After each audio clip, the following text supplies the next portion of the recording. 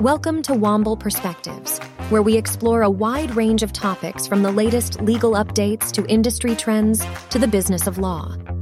Our team of lawyers, professionals, and occasional outside guests will take you through the most pressing issues facing businesses today and provide practical and actionable advice to help you navigate the ever-changing legal landscape. With a focus on innovation, collaboration, and client service, we are committed to delivering exceptional value to our clients and to the communities we serve. And now our latest episode. For the final episode of our Growing Global Saturday series, we're talking personal data. Who sends it, where does it go, and how is it protected? First, let's start with the EU-US Data Privacy Framework and how it affects companies doing business between the two regions, specifically when it comes to the UK, which is no longer part of the European Union and thus has a new set of data privacy laws to contend with. Just this summer, the European Union approved the EU-US Data Privacy Framework, meaning that businesses which certify under the EU-US Data Privacy Framework now have a valid way to share personal data from European Economic Area countries to the US. This approval is quite relevant for those UK businesses operating internationally that are involved with the transfer of personal data from the EU. It's also important for other UK businesses to the extent any data transfers they are involved with are subject to the EU GDPR.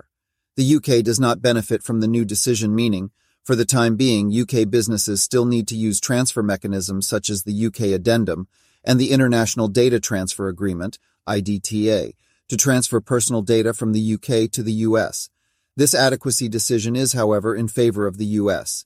The European Commission noted that new measures taken by the United States around limiting the U.S. government's surveillance program's access to EU data for national security purposes and the establishment of a data protection review court for Europeans had addressed the Court of Justice of the European Union's previous concerns. It's a case of watch this space for what happens next. Business groups have welcomed the deal and feel that it should reduce a lot of the compliance burden involved in transferring data from the EU to the U.S. However, privacy campaigners, including Max Schrems, have already said that it's inadequate and that they will challenge the data privacy framework before the Court of Justice of the European Union.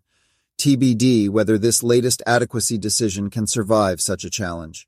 On the 8th of June, the UK and US governments issued their Atlantic Declaration. The declaration relates to the UK-US partnership and to the commitment of the respective governments to work together across the fields of economic, technological, commercial, and trade relations.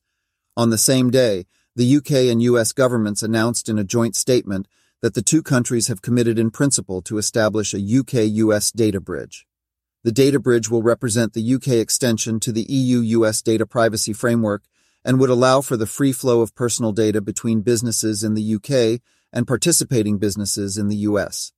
This is a part of the Atlantic Declaration, and a step which is described in the Atlantic Declaration as being foundational to efforts to further innovation. Fast forward to the 21st of September, when the UK Secretary of State for Science, Innovation and Technology laid before Parliament regulations designed to significantly simplify the process for UK businesses to transfer personal data to the United States. Since the UK left the European Union, it's fair to say that transferring personal data outside of the UK has become increasingly complex for businesses, with many clients facing the prospect of having to comply with both the requirements of the UK GDPR and the EU GDPR. The UK GDPR allows for the UK government to designate certain jurisdictions affording adequate protection to personal data. Where a country was designated as affording adequate protection, this significantly reduces the compliance requirements and removes the need to put in place one of the approved cross-border transfer tools, for example, the UK Addendum to the Standard Contractual Clauses or the EU Standard Contractual Clauses. To date, there was a gaping hole in the countries that the UK had deemed to provide adequate protection, a hole shaped like the United States. For many UK businesses, particularly post-Brexit, doing business with organizations in the US has taken on increased importance. Whether that be through supply of goods or services to customers in the United States, setting up a branch office or overseas subsidiaries, or using suppliers, some cloud service providers, for example, that are located in the United States. Arrangements like these often involve the transfer of personal data to the United States. The newly announced data bridge will facilitate and streamline some of those transfers and remove what was previously a time-consuming compliance exercise of putting one of the approved cross-border transfer tools in place. So what is the data bridge, and what does it mean for businesses? The data bridge comes into effect on the 12th of October and effectively extends the EU-US data privacy framework to the UK. This means that UK businesses can transfer personal data to businesses in the US that have made a certification under the EU-US data privacy framework. US businesses will need to opt in to receive UK personal data through that framework. In practice, this means that UK businesses will simply need to verify that the party receiving the personal data has the relevant certification, something that can be verified by visiting the Data Privacy Framework site.